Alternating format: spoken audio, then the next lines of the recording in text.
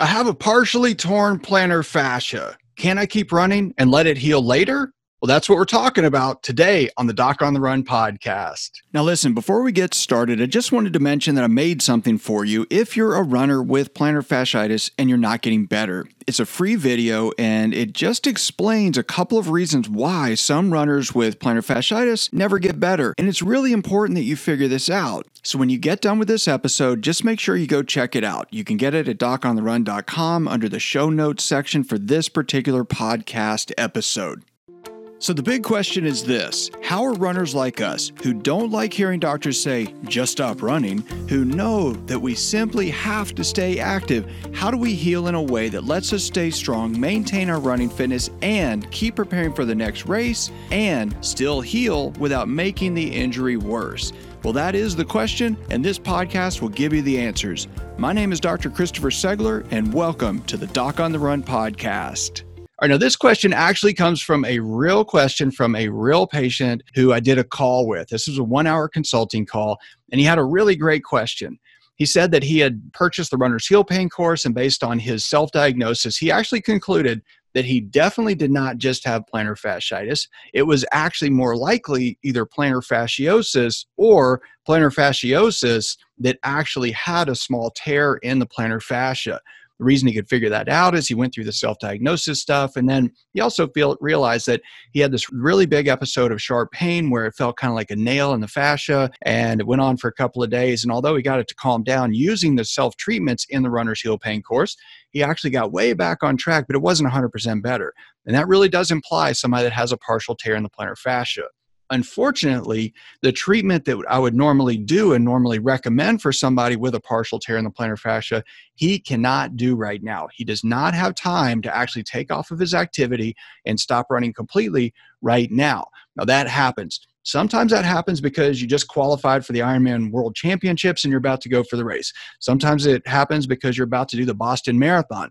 Sometimes it happens because you're in training, like if you're a fireman and you're going through the physical fitness portion of the training. Well, if you get a medical disability, you're out forever. The same thing with police officers. Those who are in their training, people in the military who are in basic training or in the first part of their military career, they do not want to take time off to try to get something like this to heal if it means a medical disability or a discharge or missing a once-in-a-lifetime race that they've worked hard to qualify for. So I understand it. Now, here's the good news and the bad news. The good news is that if you run on a partial rupture of the plantar fascia, it can often heal later. That's the short story. Now, before you do that, do not disregard the advice that was given to you by your doctor and then go back later and tell your doctor, well, listen to some podcast and this guy told me I could run on it. I'm not telling you that. I'm telling you what I have done with some athletes that actually works.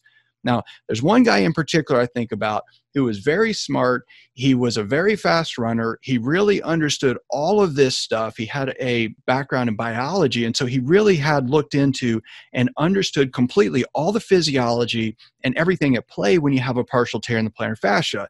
Well, he thought he had plantar fasciitis. He saw a podiatrist. They injected him with corticosteroids. It felt much better. He trained hard. He qualified for Boston, but his heel pain got way worse. And what happened in retrospect was that corticosteroid injection weakened the collagen in the plantar fascia, and he got a partial tear or a partial rupture of the plantar fascia ligament. So what did he do? Well, I saw him. He was worried about this, but he was training for Boston again, and he was about to go to a race and qualify. So, we talked about all the stuff he could do for plantar fasciitis, and assuming it was plantar fasciitis, what would work for that? Well, he tried all those things, and he didn't really improve.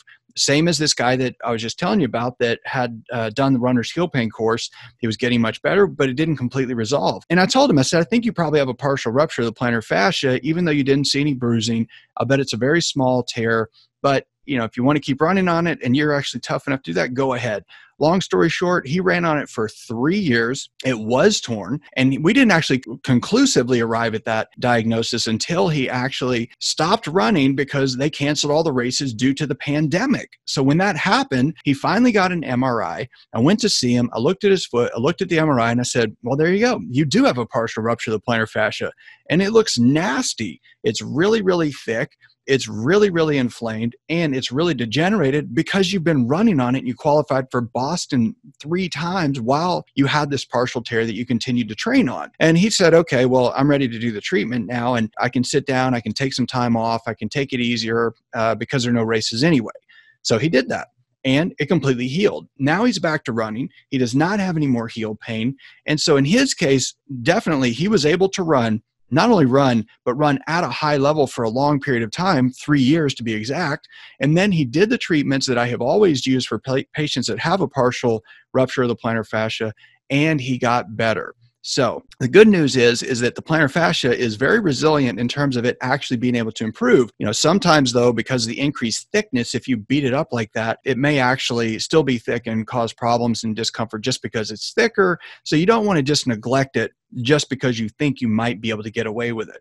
But it's not like an Achilles tendon. I would never in a million years tell somebody with an Achilles tendon issue to go run for 3 years and try to qualify for Boston every year, because they probably rupture their Achilles tendon completely. And that would be a career changer in terms of your running ability for sure. But it's an interesting question. It's something to really think about. The main thing is to really decide what your goals are, how much it hurts, what you can put up with, what you can tolerate, and if it's really in the cards for you to really treat it appropriately and just get it over with. That's what you got to think about. Listen, plantar fasciitis is really, really common, but if you think you have plantar fasciitis and you're not getting better, there are really only a couple of reasons why that could be happening. And I made a free video for you that exposes the 2 reasons why runners with plantar fasciitis don't get better and what you need to do to get back to running. Now, in that video, you're going to learn the exact same strategies I use with elite athletes during telemedicine visits and what I teach to doctors at medical conferences when I'm teaching them how to help their runners recover faster. Just go to docontherun.com and go to the show notes episode under the podcast tab for this particular episode. Go check it out so you can get back to running as quickly as possible.